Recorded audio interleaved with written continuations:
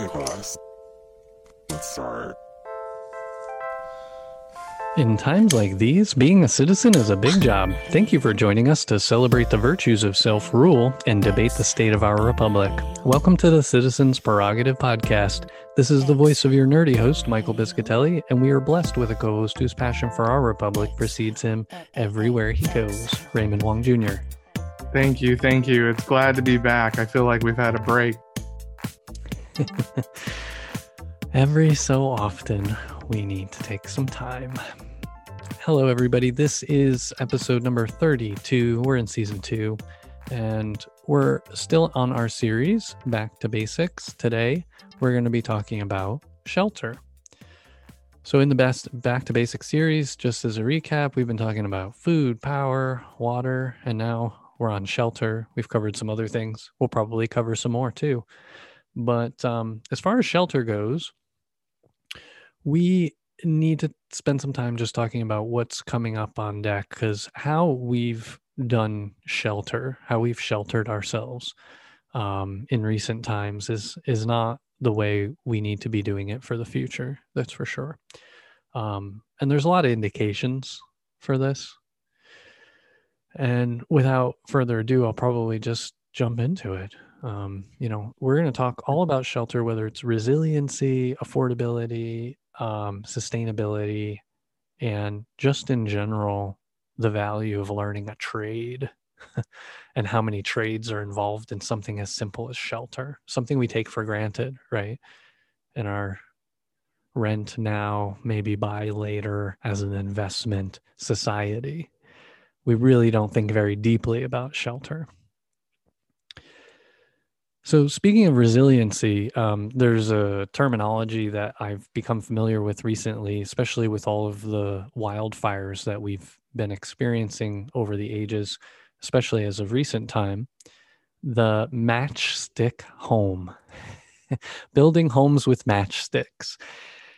And what an interesting thing, but if you visualize a wood frame construction home in the middle of the desert, and anybody, there's lots of images. You may not have lived in the desert or anything, but anytime you saw an image of tract homes or whatever it might be, chances are it was in the desert or something like it, because, it goes on for miles and it's flat and you can just build and build and build. But the point of that is when you look at all of those things, when they're in the framing stage of development, it's just these big wood 2x4s, 4x4s, 8x4s, whatever they are. But as far as fire is concerned, it's just a bunch of matchsticks. It's funny that you went here exactly. I didn't know we were going to be talking about matchsticks today, but you inspired me to talk about history, which I think is primarily my job. Is that, during the transition, the three little piggies got it right? You had brick home, straw home, so the wood home was a precursor to the brick home. So during the nation's history, through the history of the world, all buildings started in more primitive functions, wood, hay, etc., and they moved towards more fire resistant and resilient models. That's why all Victorian homes, that's why the pinnacle of architecture for most of our, let's just say pre-elevator society, was brick and mortar, because it was resilient, because it didn't start on fire, because it didn't burn down in a huff. So in that sense, we turned the corner, right? So this idea, this march towards shelter being thought of the wrong way, not a place to protect your family, not a place to keep them safe. It's just somewhere to stick you. They just turned it into a giant matchbook. And I didn't even think about that, Michael. It's kind of funny. And if you think about it, even the drywall and everything, right? Maybe that's got some fire retardantness to it, but everything around it is just meant to go up like a matchbook. And it's interesting to me because I didn't even put that correlation that the Victorians were so dedicated to get, and even better was mud, right? Instead of doing, do a mud brick, because that's less likely to burn down than your wood structure homes, which they really didn't do in Arizona. They kind of jumped from mud brick to brick because brick is more resilient. And that goes without talking about any of the insulating properties, some of the more harder materials and mud, especially, right? Because in the desert Southwest, Adobe style, that is all mud, isn't it? It's all it's a hay mixin normally. So Mm-hmm. there's there, but yeah, the outside is all mud. So they coat it, and they recoat it and they seal it with the outside mud clay, if you will. And I'm sure someone much more intelligent and astute in that environment can tell us more. But the but that's, yeah, it's got resiliency, it's got insulation, and I wasn't even thinking about that. The fact that we now create for a whole generation Mm-hmm. fiberglass and synthetic materials made of harmful. I mean, you can't take insulation, I know, and rub it on your face and eat it, right? So Oh, we have to really think about what we've done by moving away from bricks and using these great insulations. yeah. What do we got? A toxic environment that goes Toxic. up. Yeah. For profit. Why do we do it this way? Why do we do it this way? Because this is the most cost effective um, way to get a good margin on turning over a product. It's all manufacturing based. It's not, like you said, for the safety of your family or anything like that. And not resilient. It's not going to last. And people said this for so long. I remember people talking about the 70s and 80s builds in Arizona in particular, and how they're just not. And I don't think the newer builds are any better. They're just kind of stuccoed over and it's hidden more. But I think all Yeah. There's builds more from chicken the wire in the newer yeah, homes. they got a little more chicken wire, right? So the 70s and the eight, like that, you're right, Michael, because in my this 80s build that my parents is in, the stucco and chicken wire is only on the front of the house. The rest of it is just panel board, basically. So it's kind of like a facade. And I know now they put stucco on the whole house. Wow, that's innovative. That is not innovation. That is just realizing, whoops, that wasn't very resilient, right? So if we put the whole thing stuccoed, but I digress. I'm Yeah. getting too passionate about construction because I'm a Victorian, and I didn't realize they had gotten it together, right? They'd really figured out that brick. Well, we won't talk about leaded paints. Yeah, especially that and they the used on their faces. and the stairwells that they created. Oh, do you mean the ones that are too narrow And the steps are all kinds of shapes and not regulation? distances, not What are you regulation. talking about? Regulations? They didn't need them. They had craftsmen. Anyway, I digress. Don't drag me down. Victorian's a fun time to talk about, but because of hubris, Victorian ages are a great time to talk about because we thought we had it all figured out, and in certain ways we did, and in a lot of ways we didn't. Yeah, So we yeah. can just do We a whole pull pinnacled up. pinnacled in other ways, right, and continued to rise, but then they took a dive. So efficiency, centralization. I think we're not straying, folks. We're talking about the key issues we've always said: Yeah. centralization and profit, and the greed continues to cause this. That's why your houses are cheap and made of matchsticks. Yeah, and the mechanization, like you're saying, the centralization, the collapsing of supply lines and just in time this, that, and the other thing, and just get them up, get them up, get them built, and sell them, move them out, get them up and move them out. I mean, like there's this whole just machine designed to do nothing but that for the sake of, again, for profit. So these houses are built cheaply, quickly, and to be just as efficient as is marketable as needs to be marketable for these homes. Most of them are built now with minimal amount of wood, a bunch of foam in the walls, chicken wire on the outside, stucco sprayed on top of that, whatever it is, right? Like you can drive a home. Yeah, I mean, you drive a car through these homes and they won't fall down because as long as the car is in between the studs, it's just going to go right through the foam. It's interesting. I mean, this is ticky tacky, big time construction out in the big suburbs. Obviously, there's a lot of other examples, but I'm never ceased to surprise. Like in San Francisco, for instance, somebody will spend $800,000 and then destroy whatever is there and build a $3 million home and resell it. It's still wood. Now it's different in California. A lot of the reason why wood construction is used here is because it's more flexible for earthquakes and things of that nature. But It's a lack of imagination that leaves us stuck here with matchbox homes, especially in San Francisco, a place where there's no distance. All the homes are butt up against each other. So if there's a fire in one, it's Right. going to spread to the next. Where's the firewall? At least put a firewall up. At least, we do it around the garages because we know how combustible cars are. Oh my gosh. But it's a whole nother story, but we're still building everything like this and we can't. It's old. It's so old and it's so cheap. And when we do it, we still do it because it's cheap and effective and because we buy these homes. Nobody's too concerned about what the studs are made out of. Unless you're a property investor, then they're concerned about the studs. But most of us aren't property investors, so we aren't. We digress. Again, spending a lot of time on the kvetching part or whatnot. Yeah, but because housing does need to be affordable. it needs to be affordable. How do we accomplish that? Exactly. So moving us along, we want to build for resiliency. It needs to be affordable.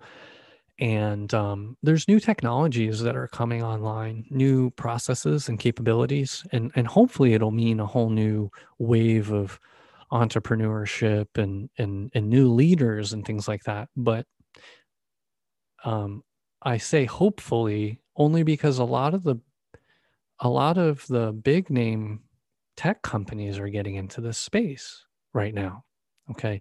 So you've got Google, I think, is investing in Factory OS, and who knows, I doubt Facebook's involved, but there's several companies, probably whatever the company Tesla owns, the one that does the solar roofs and things like that. I can't remember the name of that company, but it doesn't matter. They're all looking at creating the next wave of home building technologies. And some of it's prefab. Like today, we do have this really awesome process where we can do prefab modular construction homes. And it reduces the cost, the time to build, problems in the homes. It's just a really efficient way to build great homes at scale and for low cost. However, most of those prefab things are still using old world materials. It's still matchstick. It's still, whatever you're using for your exterior siding. And then, hopefully you're using in California or any wildfired area, we should be using more steel and aluminum or whatnot as siding and on roofs, especially because embers land on roofs most likely before anywhere else. And so if your roof doesn't catch fire, your house won't catch fire. But then, the walls and everything, they're looking at these new materials and printing techniques. So 3D printing is going to be the future of so many things, and it's not just guns, which is scary, but homes, more importantly, and maybe, I don't know, bulletproof homes. Heaven forbid, that's where we're going. That's what we need to get. But these technologies are emerging, and hopefully it's new entrepreneurs, not just, these ones that are backed by old school technology companies. I call them old school now. Google, as far as we're concerned, Google might as well be an old school technology company now. Investing in these, in this frontier. And it's really valuable. The reason why we're bringing it up is to raise everybody's awareness around it, because again, this is going to be a consumer-driven change, I think, in a lot of ways. Unless the government's going to come in and change regulations, which building codes and regulations are at a local level anyway. So that's going to be whack-a-mole for, time coming. It's really going to be a market shift. It's going to be us demanding sustainable homes that don't come down in an earthquake and don't go up in a fire, homes that protect our families and are designed to last through climate change. Because the weather we knew yesterday is not the weather we're going to have tomorrow. And I think we're learning that's a fact. Let's hear a message from our sponsor, Citizen Do Good. Fulfilling a dream where all possess an intrinsic love for self-rule that is reciprocated with free speech and equal justice under the law, Citizen Do Good values the promise of all of the amendments to the Constitution along with the original core documents. Taken together, they form a framework and an operating manual for our republic that provides the means to change with our times. The time is now to deeply re-examine our current implementation of governance, for the dawning of a new day. We are a proud sponsor of the Citizens Prerogative Podcast, a major partner in spreading the good word about civic love and the power of change for us all. At Citizen Do Good, we want to empower all citizens to participate in their republic in a reconstructive way. With that goal in mind, we need your help to stay on mission and grow this community. Please rate the podcast with 5 stars on iTunes through the app on the web or through your device. If you don't feel like you can give us 5 stars, let us know why on our sponsor's Facebook page at Citizen Do Good. Also, make sure you join our newsletter at citizendogood.com. You'll get updates every couple of months on our antics, not just the podcast. While you're there, check out the shop, which has specialty merch and a way to provide a one-time contribution that helps us pay for production and hosting. Feel free to share any suggestions you have directly through the Contact Us page. Thanks for your support. I think about how we evolve past this ideal of profit, an ideal of making money off of things that are critical to sustaining life. You know, I'm not saying that there's no money to be made in housing, real estate, but maybe we got it wrong, or maybe the money is just in the excess, right? When you own more than one home. So I think we're really focused on your primary residence, and maybe we do a value added tax for those that consume more than one home, right? Because you're really messing with the inventory. Because I'm thinking here, the only way can we affect it is the inventory, by making sure there's more inventory available, that the market has abundance, so that the housing prices come down. Is that the solution, or do we go towards no profit in the housing markets? No, I think it's a great point, and it's an area that needs some examination, because right now it's a race to the top to make the most on every property you flip. And I'm just using the word flip. Like, if you built it from desert to roof, you're still, in my mind, you're building it to flip it. You have, you paid some sum of money, you have a product, and now you're turning that product over for some profit, the most amount of profit you possibly can. And that's the only game in town for real estate.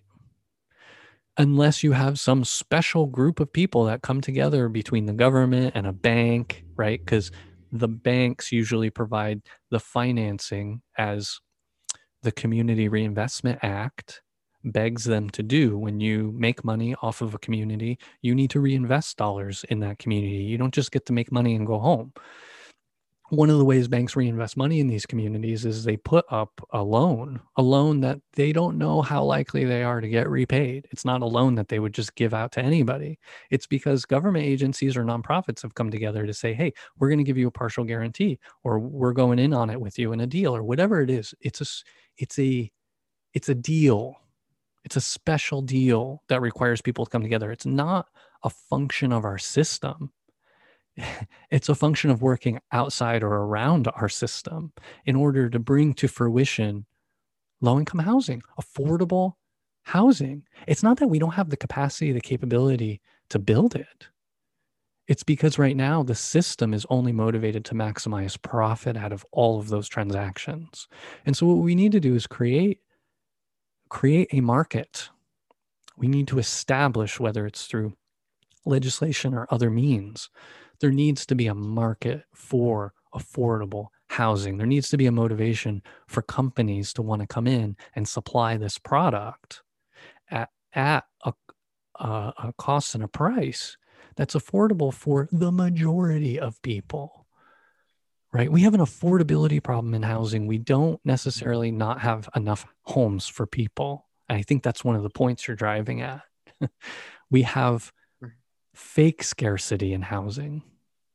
But I think you might be onto something. Sorry, like you're never onto anything, Michael, but this time you might be onto something. But I'm just thinking, if we had universal basic income, if companies knew there was a guaranteed 2K, I think they could make it work, right? If they knew that there was no scarcity, then there is no real scarcity. It's like the prices would adjust. Like empty buildings would be full all the time because they would always find their renters, because it's not the risk of going down to that level, right? I think they keep prices high because the people that can afford it, they have those higher incomes, they have the reliable incomes maybe, and Yeah, it some keeps them out of families that danger like you market. said, can buy multiple homes. I mean, we're in a very cockeyed or unbalanced system, right? Where the more money you have, the more freedom you have, and the more opportunity.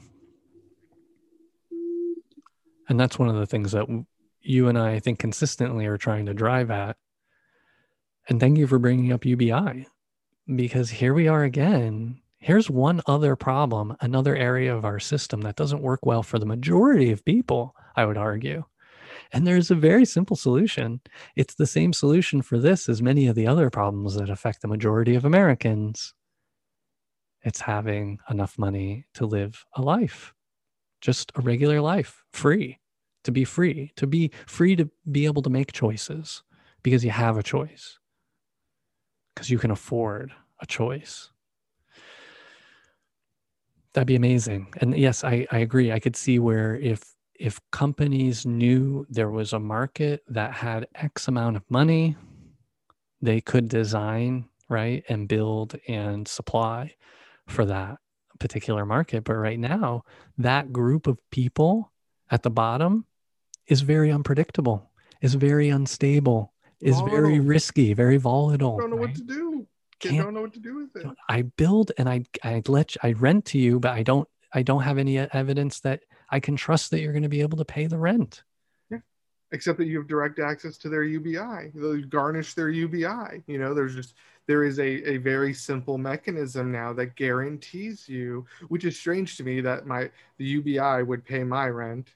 So I'd have that housing burden off of me potentially, if we went that direction, because I keep reminding people that UBI is something that phases out once you receive a livable wage, which is about $70,000 a year in this country, in the non-major urban zones, and that's what I've been preaching, is that at 70,000 you start to phase it out, right, as you get higher and higher income. But at that point you have this support, you have a government guarantee, and you have the confidence of the banks, and all of them are behind. It's strange because I didn't realize that such which people would call socialist ideals would end up in capital gains. This is what's happening, is that UBI, I'm confused where the argument is against it, even from pure capitalists, because it seems to create a stable market. Yeah. And isn't that the best thing for a capitalist? I'm thrown back. A stable, steady fuel supply to run capitalism. That'd be amazing. A renewable, fresh, sustainable supply of capital to run the system. And everybody gets to play. Everybody gets to participate. It couldn't be anything better. That's an effective system. That is a functional system. A system where bankruptcy is a function, like guaranteed, built-in, required. It's a pressure. It's a release valve. That's what I think of it as. Okay, bankruptcy is a release valve in the capitalist system we have set up, because failure is an option. Terrific failure is an option. But it's limited too, in a sense. Lehman Brothers.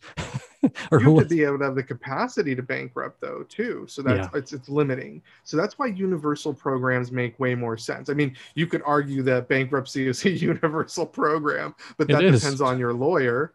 It does have some. It's a pay-to-play system as well. Let me throw out there too. I think the majority of bankruptcies are medical bill related in our country, like the count. So painful to bring that up. So let's just bring it home really quick also for the audience, right? We talk about UBI. Why does it matter? UBI as proposed is about $15,000 a year, folks. How much are you paying on your housing? How much is your mortgage? So are we not talking about one other thing? Back to basics, shelter. UBI is in tandem with securing the American dream. I completely agree. And then on the supply side of the equation, really bringing down the costs, like intentionally to build amazing homes to keep people safe that are affordable. And for the future, like our system should not be designed to serve the wealthy.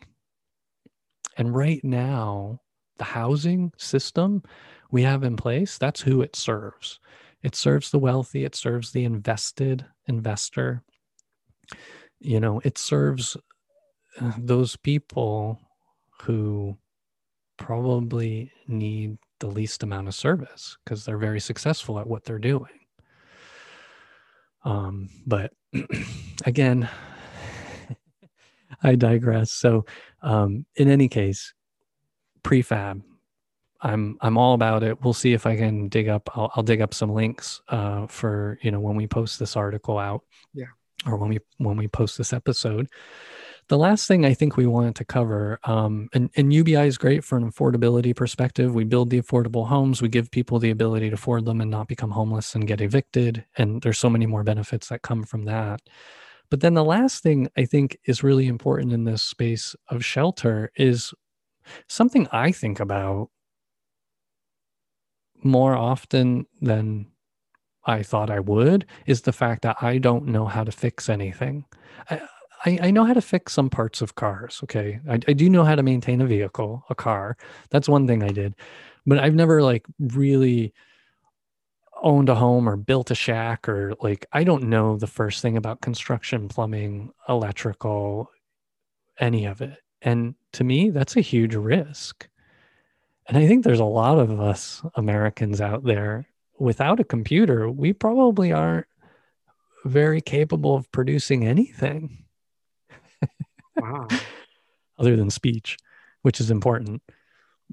You're right, though. The trade, the art of that trade. Yeah. I mean, any of those things, because I'm thinking about, again, sustainability and society and there are a lot of jobs. Housing is experiencing shortages because there aren't a lot of people who want to work in those jobs, the framers. And then you think about plumbing, electrical, HVAC, termite, pest people. There are all these industries built up in and around maintaining that maintaining homes in those environments. And as individuals who participate in renting or buying real estate and this, that, and the other thing, how many of us really actually, though, have any real skill there? And one of the things I just want to throw out there is this idea that we do, and we've made this case, I think, in other episodes about education, but it's a point to bring home now. We do need to have more trades in schools. People should know more about how their homes are built. I mean, part of the reason why we don't care about matchstick construction is because we haven't thought about it. We haven't talked about it. How many of us know the difference between, matchstick versus brick and mortar versus some of these new, printer-friendly concrete-like materials that they're coming out with? Mud homes, pressed earth homes. And one of the crazy things, and I was talking to a construction expert in the industry about this, and they were saying that, the difference, it's marginal. Actually, it's about 10 grand to make a house more resilient, to make it better, to use better materials. I know that was just, that's just some random figure, right? But they said it's not a crazy amount of money to put it in a state that's going to survive and it's going to be more resilient and efficient. But that's what the corporations are getting. They're getting a measly margin, off of it. But across 1,000 homes they built on a site, that's huge, right? 7,000, 10,000 times. That's a few people's bonus, right? They're going to be like, oh, look, we chalked it up this year. We did really great without thinking about the consequences. Yeah, it turns out it looks like if we use foam instead of actual fiberglass, which frankly, neither one of them are good. It's just we made this huge saving, but yet we lose resiliency. Foam breaks down over time, where fiberglass, you have to burn it or something. It doesn't really break down. Plus the cost of producing, the environmental energy costs of producing those materials that are so unnatural and don't naturally compost in the environment. So when you start talking about holistically the end-to-end life cycle of products, including home construction, this is very not sustainable. It becomes very problematic. because we aren't considering the true cost of the production of that fiberglass insulation and then the eventual disposal of that fiberglass insulation and the consequences, right? Earth-based products, natural-based products are much more accessible. They may be harder to make a profit off of. I mean, only if you're like this big manufacturing company, right? Where that particular material doesn't lend itself to your process, and your process is how you generate your profit, right? And so that's where there's this problem gets embedded in there. The motivation to not do things well generally comes back to money. Everything's about money. And so that's why we're not saying capitalism's wrong. We're saying a donut capitalism style is where the money is redirected appropriately instead of endless profiteering, which is just not sustainable. So we're seeing it in our homes. And I think that's the key message, is that shelter is a right. I think that shelter is something we all deserve, and we should be talking about it more. We should be having a real good examination now that these 70s homes have aged 40 years. We saw a really good, deregulation stream. So let's see what's going on with these buildings. And we're seeing it right now in areas like Florida, right? Where the environment's more volatile. You're going to see it quickly. But this is going to be a problem across the entire nation. Our buildings are not resilient. They were built for the lowest bidder cost. And that's just, we're not saying that that's the wrong way to go. We're probably saying it's just too far. Yeah, I guess the catch here is the profit motive is good to a point because it's singularly focused. And we see this everywhere. If you singularly focus people, humans, on one metric, their entire moral system warps around that metric. Let me just say that one more time for anybody out there who's listening. This is scientifically based research, and there are anecdotal examples from banking regulatory actions and other things out there in the universe that show us when you motivate people with one metric, with a singular number, over time, entire institutions will lose their innate moral compass, and it will become warped by the gravity of that metric. And people will begin doing things they never would have done without that metric. And this is the whole system we're operating in today, unfortunately. And when we harp on profit, it's not because profit doesn't work. It's because it's worked too well and it's become too much of the focus. It's become over-focused. We're over-indexed on profit. And we've lost sight of everything that's morally important, the whole purpose of the system, because you can't eat profit. You can't sleep under profit. So I'll stop. Yes, we live in a world of imagination and whimsy. And I want to be clear about that. I've said it for many years that we all believe in Disneyland. We all believe in the ideas that diamonds are valuable, right? So we've all really pushed into the imaginary value of things. And so we have the full control to say, wait a minute, let's make a cognitive decision. We've decided that housing is a right. It is not a commodity.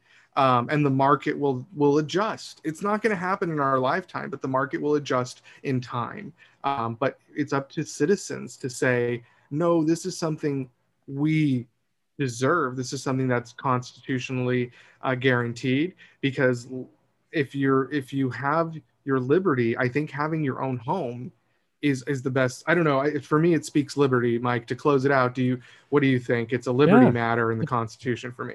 The pursuit of happiness. How can anybody be enabled to pursue happiness if they're homeless or hungry or both? And it doesn't have to be that way, right? That's the thing. Well, I think that's going to do us for this episode. All right. So we've been your hosts. Thank you to Mr. Raymond Wong Jr. And thank you, Mr. Piscatelli. It's truly been a shelter in place of thought. It's been something, that's for sure. For more information on this and other episodes, head over to citizendogood.com and click on podcast. While you're there, hit up the Contact Us page and leave a comment. We'd love to hear from the community. Special thanks to you, our listeners. We saved the best for last. You are the best, and you have been for years. Thank you for your support. We know it's painful, and we love you. Intro music, sample from OK Class by Ozzy Jock under Creative Commons license through freemusicarchive.org. Other music provided royalty-free through Fizzly and Studios Inc.